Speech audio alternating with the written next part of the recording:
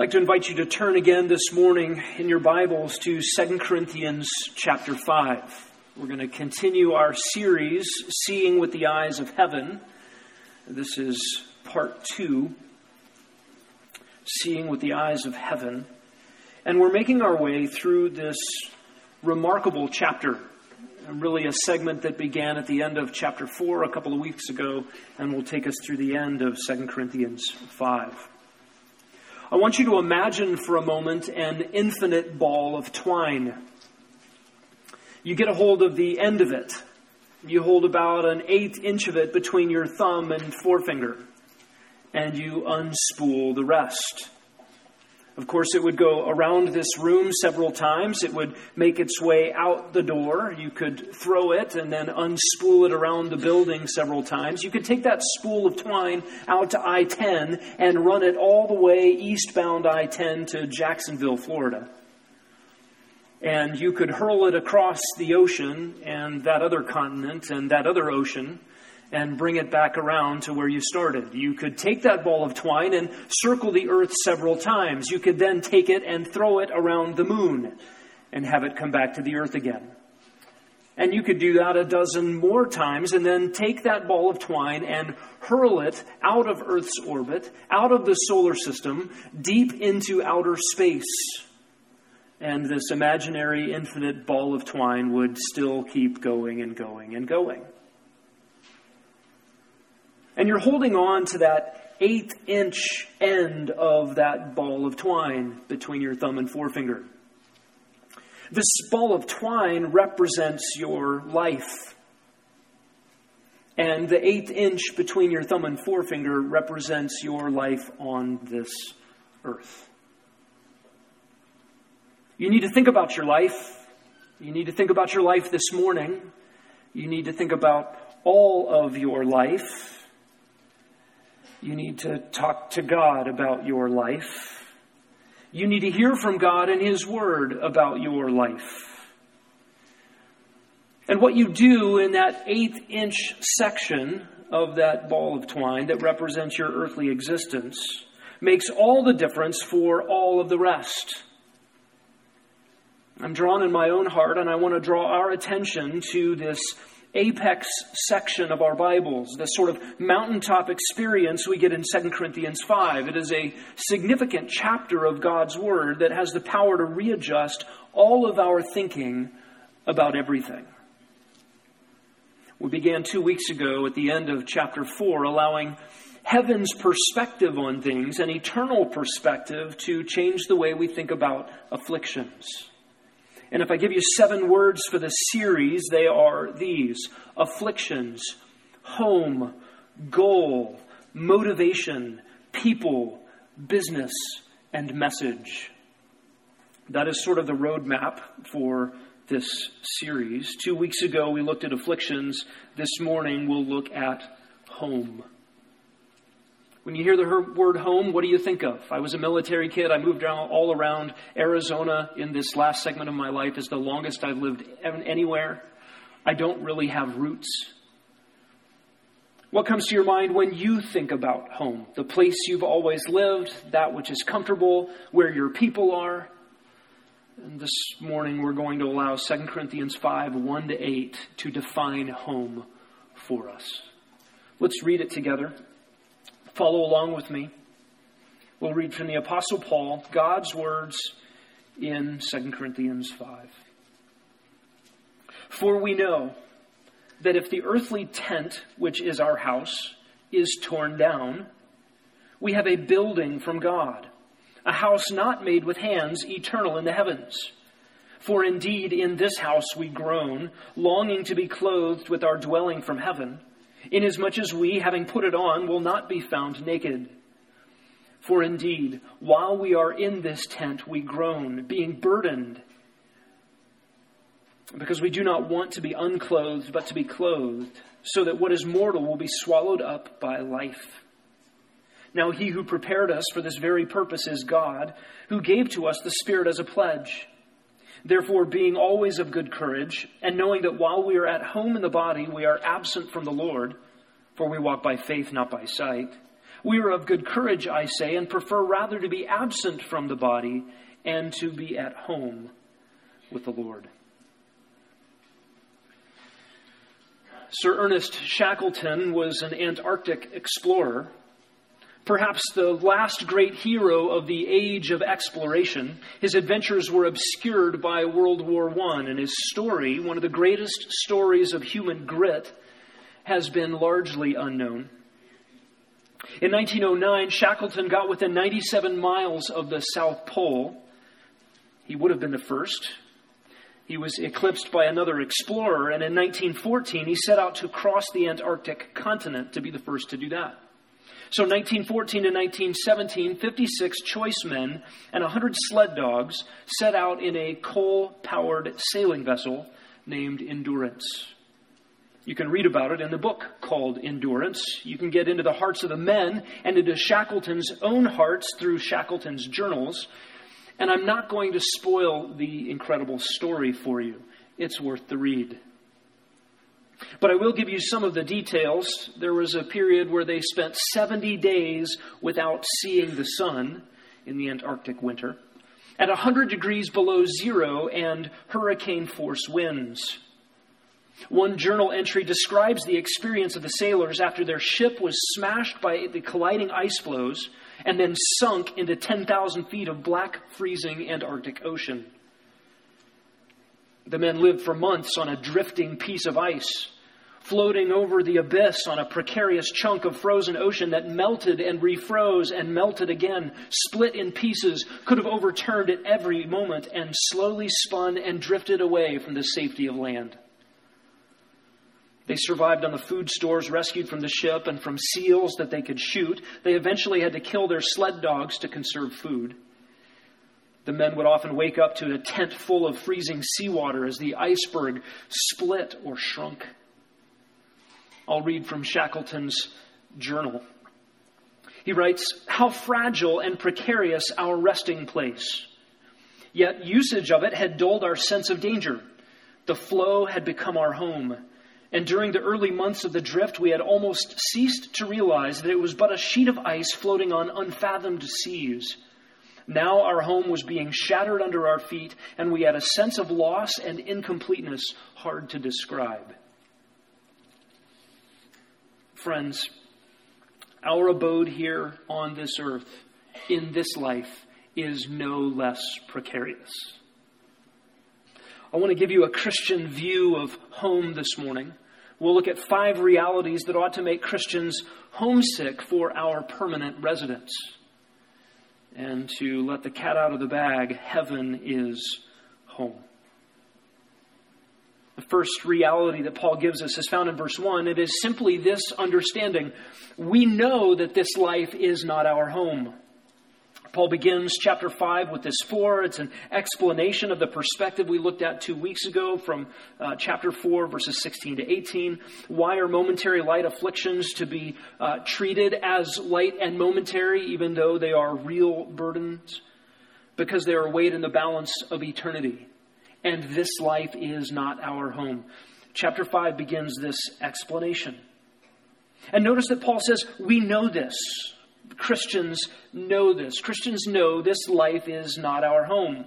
If you have chosen to follow Christ simply for temporary benefits in this life, my friend, that is a foolish follow. To follow Christ means you have exchanged the things of this temporary life to get everything in Him. And Paul says we, and he certainly is representing his own perspective. But by including us, he is telling us how we ought to think as Christians. And to some degree, every Christian knows that this life is not our home. But we need to grow in this perspective. We forget. We become distracted. Paul includes his readers in this we to remind us how ought we to think. And he says, if the earthly tent, which is our house, is torn down. This if does not mean there's any doubt about the situation. He's not describing just a mere possibility. Whether you are alive here for the rapture resurrection event or you depart this earthly life through physical death, the earthly tent of this temporary existence will be rolled up. It will come to an end. And he calls it a tent. We know that if the earthly tent, which is our house, is torn down. Literally, he says, our earthly house of the tent. And Paul, as you know, was a tent maker by trade. He uses what was for him a familiar illustration. Tents are temporary. They are light and they are vulnerable. And he says that this tent, our earthly existence, is torn down. The idea is to dismantle the tent, but it has something of a violent connotation. It is to be destroyed. That is, the temporary shelter is coming down. Here the picture is not of a tent being neatly rolled up and placed in a backpack for future use, but demolished, shredded by the wind and the weather, no longer useful. And Paul says, if this earthly tent is torn down, we have a building. We possess a building. That is a present possession we already have the title deed to. And what is it that we have? A building from God, Paul says. A building from God. He describes this in verse 1 as a house. That's a contrast to a flimsy tent. And this is a house made not by human hands. It's not handmade and it's not constructed by humans. It's not subject to the ravages of this mortal existence. Paul also describes it as eternal and in the heavens. In that it is eternal, it simply means it's not something that can wear out. It can never be destroyed. It is permanent forever. And when Paul calls it heavenly, this is a contrast to the earthly tent. Heavenly indicating that its origin is in heaven, its character is in heaven. But more than that, here in this verse, the idea is that the building itself is heaven. Paul is not describing the resurrection body here in this passage. He's not talking about you leave this body here and you go get a new body there. That's not what this passage is about at all. This is not about the resurrection. This passage gives us unique insight into what happens after you die and even before the resurrection. Heaven is the building that we possess in this illustration. The earthly temporal life here is the tent that we leave behind. And Paul, the tent maker, makes it clear by this illustration that we are not to be comfortable here as if this existence is our life. This existence is not our life. Remember, we looked at a couple of weeks ago, our life is hid with Christ in God. And when he is revealed, our real life will be as well. And so we know this is not our home, and Christians ought to be homesick for our permanent residence. There's a second reality. It begins in verse 2. We want to go home.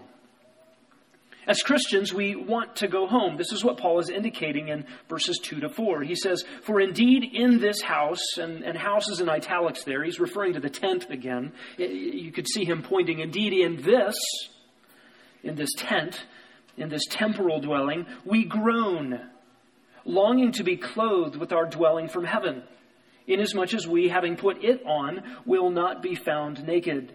For indeed, while we are in this tent, we groan, being burdened.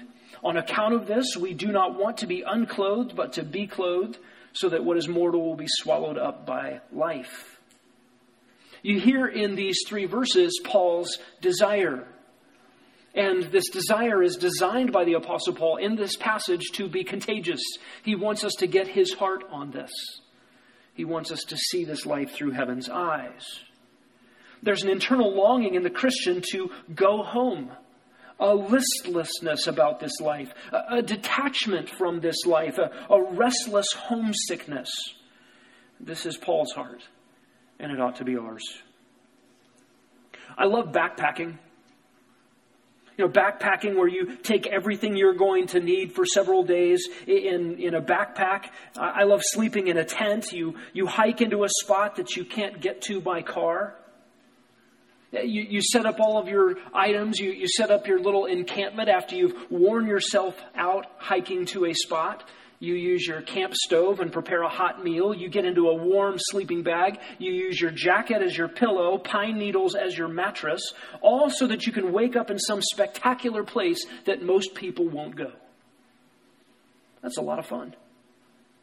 Been on backpacking trips with my dad. Memorably, Hatcher Pass outside of Eagle River, Alaska was a 3-day backpacking trip that went from sea level to above Alpine, cross a glacier, cross a freezing river, around bears. It was fantastic. Backpacked in Valley of the Ten Peaks in Banff National Park. I've backpacked alone on the top of Roan Mountain in North Carolina. Got stuck alone in a blizzard overnight. And yes, camping is not always as pleasant as you think it's going to be. I spent a really cold night in the Sierras with Janet. My poor wife was 5 months pregnant with our first. With John and April and Ashley Anderson. We were 10,000 feet up on an exposed side of a mountain. It was snowing, dark, cold, and windy. My family is camped at Doheny State Beach in California when the tent was blown upside down and filled with water. We tried to camp at Coeur d'Alene, Idaho, and the tent again was filled with water and a massive downpour, and we stayed in a hotel instead. 2 summers ago in the White Mountains, we had a 3-day camping trip planned, and the first night, the rain all came down the hill and collected inside our tent. I think Emmett was floating on his air mattress. And we abruptly canceled the rest of the trip and drove home. And so maybe we tent camp in order to remember how nice our home is. Maybe that's really the purpose. And so as I've grown older, I've learned to cope with car camping. I can even tolerate a nice hotel. Okay, I've gotten soft. The truth is, after a few days in a tent, cold, grimy, aching, tired, you start to think about a warm, soft bed and a real pillow. The conveniences of home and a hot shower. The novelty of experiencing scenic beauty and, burning your breakfast over an open fire. The novelty of that starts to wear off as you're distracted about how nice and comfortable your residence at home is. And Paul says in this passage, in this tent we groan longing. Have you ever been on a camping trip that just maybe went one day too long? And you groan. This groaning here in this verse is a continual, ongoing groaning and longing.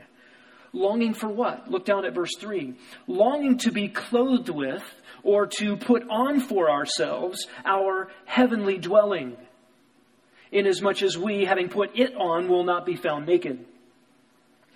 And here in verse 3, getting to heaven is depicted as putting heaven on like a set of clothes. This is a mixed metaphor. Heavenly existence is a permanent dwelling that we put on like clothing. And this is such an important metaphor for us to grasp because death feels like loss, doesn't it? It feels like being stripped of everything dear to us, losing stuff, losing people, losing what is comfortable and familiar, whether you're on this side of death and seeing somebody else go, or whether you're contemplating your own mortality and thinking about what you lose. Leaving behind what's familiar and comfortable. Death seems to be a removal of everything, leaving you exposed and naked and utterly impoverished. But not for the Christian. Not for the Christian at all. Death is the exchange of a flimsy tent, one that was wind-ripped and couldn't keep out the cold and wet anyway, and exchanging that flimsy tent for a very real, solid, eternal, God-built home. Death is not loss for the Christian. Death is gain at incalculable proportions. Notice what Paul says in verse 4. For being in this tent, we groan deeply, being burdened. Life here is a burden. There are burdens in this life. We talked about that 2 weeks ago. We went through Paul's own lists of the burdens he faced. Those are very real and weighty. And again, in the scales of eternity, they're seen as light and momentary.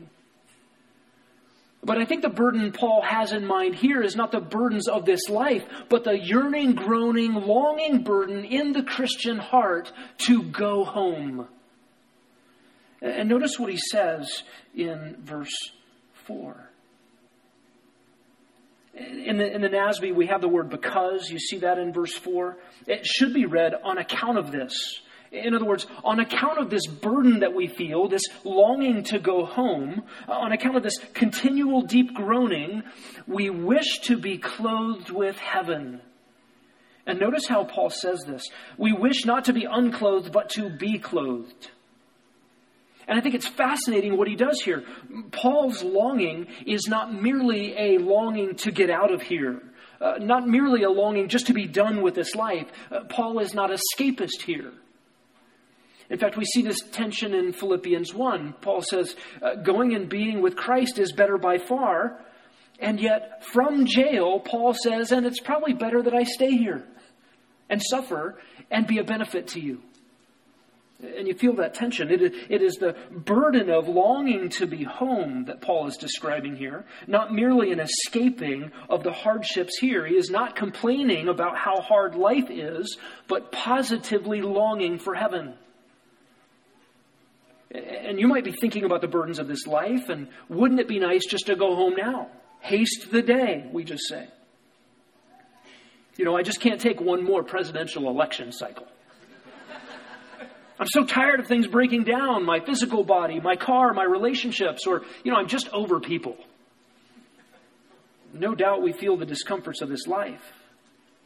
But Paul emphasizes the direction our longing should take. He specifically says, my longing is not simply to be unclothed, that is to be stripped of this tent, the uncomfortabilities here. My deep longing is to be clothed, that is to be at home in the presence of God. This heavenly dwelling to be put on me. And that heavenly dwelling is the very special, radiant dwelling place of God where he manifests his presence in radiating glory for his people to behold him. That's what Paul longs for. John Calvin, in his Institutes of the Christian Religion, has an essay titled Meditations on the Future Life. And he talks about how to entertain the various things that come to us in life, the vicissitudes of gifts and trials. He says, when you're having a gift from the Lord, when you're experiencing some delight that God provides, remember he is a giver of good things.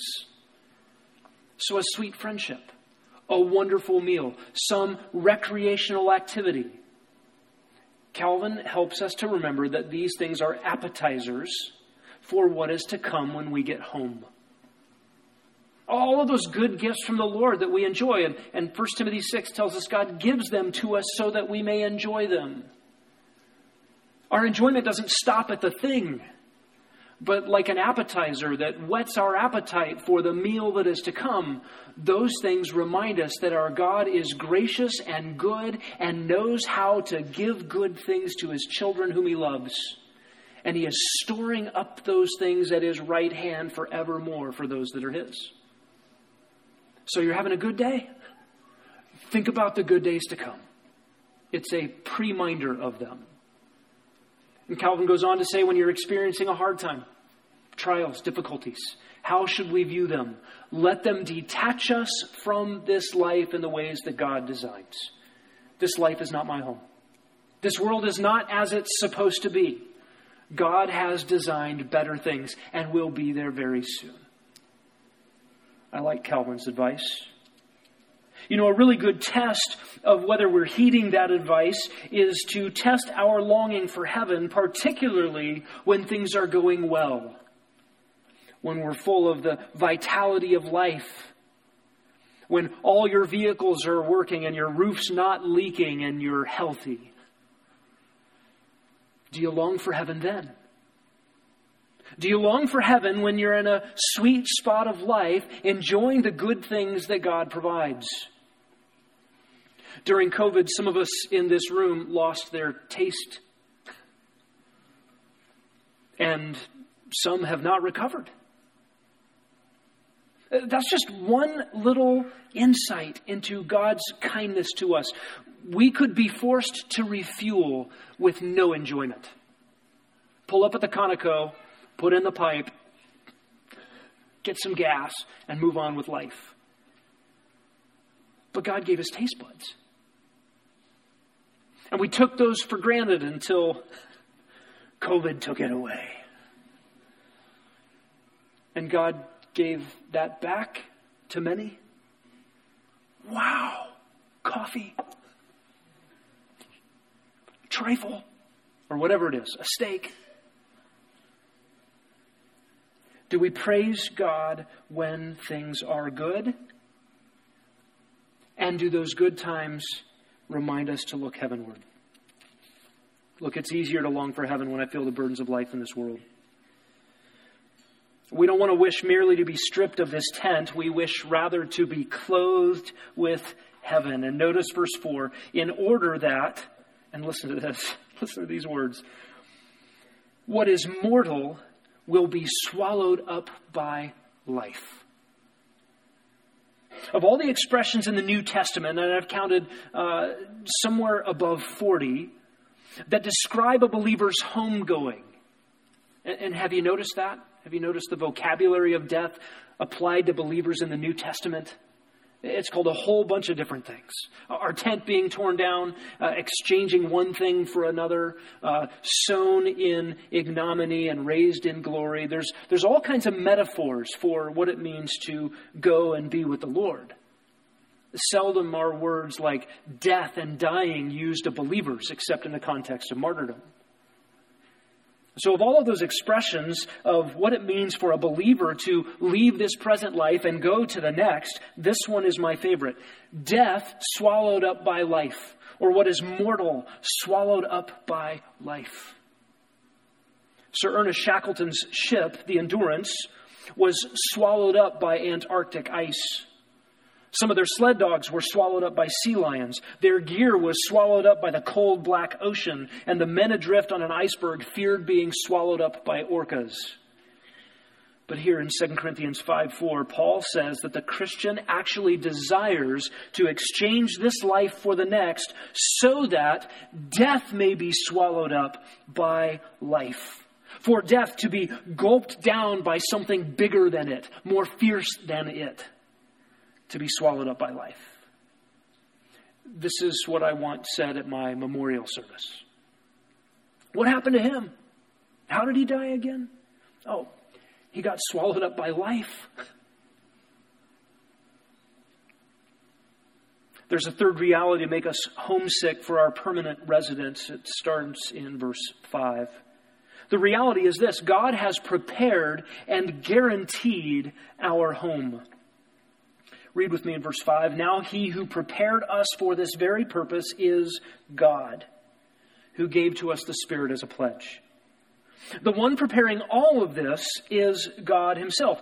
God is preparing our home. God is preparing our home for us. Jesus himself said in John 14, I go to prepare a place for you. Heaven is not a self-determined existence. The realities and the enjoyments of heaven do not depend on your finite imagination to conceive of them, nor of your ability to conjure them up and create the perfect environment. The infinite mind of the Creator of all things has set about to prepare a place for you, Christian. And he has prepared us for that place. You can't get in without forgiveness of sin. You can't get in without being transformed, as we saw in 2 Corinthians 3:18, from one glory to another by God, the Lord, the Holy Spirit. And then finally through glorification, being conformed to the image of Christ so that we are qualified to be there. God is preparing the place, and he's preparing us for the place, and he guarantees it. Notice the guarantee in verse 5. He gave us the Spirit as a pledge. The guarantee here is this word that simply means that which is pledged ahead of time to ensure the reception of what is promised. The same word is used in modern Greek, and it is the word for an engagement ring. And what is that guarantee? What is that pledge? That pledge here in this verse is the person of the Holy Spirit. The Holy Spirit who personally indwells every Christian. And that reminds us, this promise of a home in heaven with God is for believers only. It is only for Christians, only for those in whom the Holy Spirit dwells. And that Holy Spirit is producing for us a greater conformity to Christ. That 2 Corinthians 3:18, transformation from one glory to another is the tangible expression of this pledge, of this guarantee, of God's preparing us and preparing our eternal home. You see, the Spirit of God in the life of a believer produces spiritual life. He makes a new creation. He produces spiritual longings. He eradicates the slavery to sin and brings about a new slavery to Christ. This Christian spiritual transformation by the power of the Holy Spirit is actually a tangible guarantee of God's preparation of your eternal home. It's like holding in your hands the title deed to an incredible property you've never visited. The Holy Spirit's presence in your life, the Holy Spirit's work in your life, Christian, is the evidence of that guarantee. There's a fourth reality. Recalibrating our thoughts, whetting our appetites for eternity, causing us to be homesick for our permanent residence. It's found in verses 6 and 7. It is this reality. Home is where God is. Home is where God is. Paul says, therefore, being always of good courage, verse 6. We looked a couple of weeks ago at Paul's own discouragements and why there is a need of good courage throughout life. And here we find the fuel for that encouragement. And notice what Paul says about that. Being always of good courage, knowing. Listen, there's the phony kind of bravado that is a confidence without knowledge. That will only get you into trouble. But a courage that comes from truth actually fuels genuine, lasting encouragement that can withstand trials, withstand difficulties. And what is it we are to know here in this verse? That while we are at home in the body, we're absent from the Lord. The words for at home and absent, they're actually the same word with just different prefixes on the front. They carry the idea of belonging, of being with your people. So to be present is to belong where you're supposed to be, around the people you're supposed to be with. And absent means being away from where you belong, being away from your people. Know this. A Christian at home here is absent from the Lord. So there's a little bit of a double reality there. In God's providence, you're supposed to be here right now. There's a sense in which we're home, even though this isn't our home. You belong here. But for as long as you belong here in God's ordering of your life, you are not at home. You are absent from where you truly belong. Absent from your people. Absent from the saints gathered above. Absent from God himself. Home is where he is. That's the implication here. What makes heaven home? God. And as an aside, this is a reminder, we need to see with the eyes of heaven on this. Look at verse 7. You see the dashes in your English Bibles. This is sort of set off from the rest. Paul says, for we walk by faith and not by appearances. We walk by faith. And the word for sight there, the word doesn't indicate the power of vision, your ocular abilities. It is the word that deals with that which is outwardly visible. The very thing Paul has been contrasting in this section of 2 Corinthians. The contrast between what people look at on the outside, what can be seen, versus what cannot be seen. Remember, we said a couple of weeks ago in verse 18, the things which are seen are temporary, the things unseen are eternal. That's what Paul is referring to again right here. We walk by faith, not by appearances. We don't look at the outward man. We don't look at the outward side of afflictions. We don't look at the outward impressions of an apostle. We don't look at the outward impressions of Christ. We don't look at the outward impressions of each other anymore. So all of our walk in this temporal existence is a walk of faith. What is faith? It is taking God at his word. Listen, faith is only as good as its object. You can have a phony bravado and a false faith. You can have a confidence that is no good because you've banked on things that are not true. It doesn't matter how sincere you are. If your faith is not locked in on God and what God has declared for us, your faith is shoddy, untrustworthy. This is why we don't ever want to separate faith from biblical knowledge. Trusting the Lord and knowing what He says go hand in hand. An impoverished knowledge of God's Word can only produce an anemic faith. Knowledge of biblical truths like this one in this passage, fuel faith and courage. Why are afflictions considered light and momentary? When we know something about what eternity brings. And eternity for the Christian means going home precisely because God is there. To be enveloped in the grand and glorious purposes of His desire to bring honor to Himself by loving people like us. Truly staggering. There's a fifth reality that makes us homesick for our permanent residence. It's found in verse 8. We want to go home more than we want to stay. We want to go home more than we want to stay. Paul says, we are of good courage, I say, and prefer rather to be absent from the body and to be at home with the Lord. Again, this courage comes back. Paul repeats the idea we need encouragement in the face of discouragements. We need to have courage that comes from biblical truth. We need to have courage that God freely provides. And this courage comes in this hope.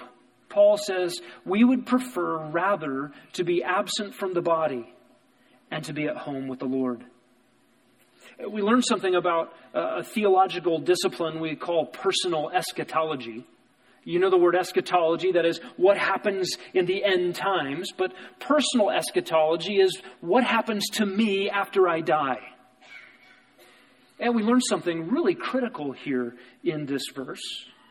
That there is a season, if you go to meet the Lord prior to the resurrection rapture event, you will be absent from the body. You will be present with the Lord. And Paul says that is better by far. And we think of a significant loss of losing physicality. There is a time when death separates the inner man from the outer man, that which is physical and seeable, from the real you on the inside, which transcends mortality. And the human constitution was designed to be a unified, integrated, not disintegrated, being. Immaterial and material together forever. But there is this intermediate state, if you die before the resurrection and rapture event, where you will be bodiless. And we see the evidence of this throughout Scriptures. The souls of those who await the vengeance of the Lord are under the throne. We see the idea that people prior to the resurrection experience a bodiless presence before the Lord. And this will not be a bad thing. It's not permanent. It's not the best thing. But in the sequence of events, it is better than what we have now. Notice what Paul says. We would prefer rather to be absent from the body and to be at home. You won't be missing out if you go to be with the Lord prior to the resurrection. By the way, the Apostle Paul does not yet have his resurrection body. And I don't think for one moment he would rather be here. And this is true of all of those who have gone to be with Christ already. As much as we might want them to be back here with us, they don't want to be back here. They are plenty occupied with the things that thrill their souls. They are finally home. This helps us with a biblical view of what happens after death. I want you to know also in this passage, Paul's preference echoes what he says in Philippians 1:23, that would be better by far. And yet in Philippians 1, Paul recognized the necessity of ministering here on the earth. And so Paul said he was torn. Better by far to leave you, Philippians, and go to be with Christ. That would have meant for Paul, all the burden's over. The fight with sin is done. Getting out of jail. The hardships that he faced that we went over a couple of weeks ago. All ceased. That would have been great. He would have preferred it better by far. And he recognized God's sovereign hand in the need for Paul's particular ministry to lay a foundation for the church. A foundation which we are building on even today, which we get to benefit from even in reading his letters. Listen, Paul was not clawing and fighting against death, not doing everything he could to avoid dying, to extend as far as possible, as far as human means would allow, a stay on this earth. No, Paul said, look, if it's today, I want to go. Leaving this life means going home. It means being done camping. It means being with him. Does your heart resonate with this preference? Absent from the body, present with the Lord. I prefer that better by far. Does that tug at something in your heart? Yes, I want to think that way. My favorite author, she's my wife.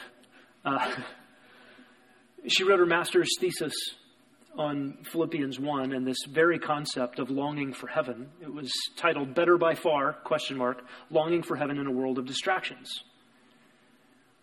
And at the time we were working with college students who looked forward to getting married, getting a career, getting into a master's program, having kids, retiring, buying a Winnebago, having grandkids. And you just push this, I would love it for Jesus to come back, but after I fill in the blank to whatever it is you're looking for around the corner. Can we really say, no, it would be better by far if I were to go home today. Whatever I might look forward to right around the corner that might be great in God's plan for somebody. Does my heart say what the New Testament calls me to say? Prefer rather to be absent from the body and present with the Lord. That is the heartbeat of the Christian, and it may be in you in seed form, and it can be cultivated, and it can be grown. Sometimes God grows that in our lives by snipping away at attachments to this world. All the better if we can grow through every joy and every trial to long for heaven more. Let's pray. Father, we thank you for this recalibration, a rethinking our earthly existence with the eyes of heaven. We pray that this would ever be our song. We pray that we would not be distracted by temporal concerns, by temporary interests, in a way that cause our hearts to stray from this preference. Lord, grow this in us. We ask that our homes and our neighborhoods, the people we interact with at work, would see in us this homelessness, this listlessness, this restlessness in our hearts, a homesickness for our permanent residence. Lord, may we pass this on to our children. May they not be confused by our priorities or our activities. May our priorities resonate with these truths. And God, may you make your gospel known through us, that in a way that resonates with this longing to be with you. How powerful would our gospel witness be if people knew of us, we just wanted to be in your presence. And we ask it for your glory in Jesus' name.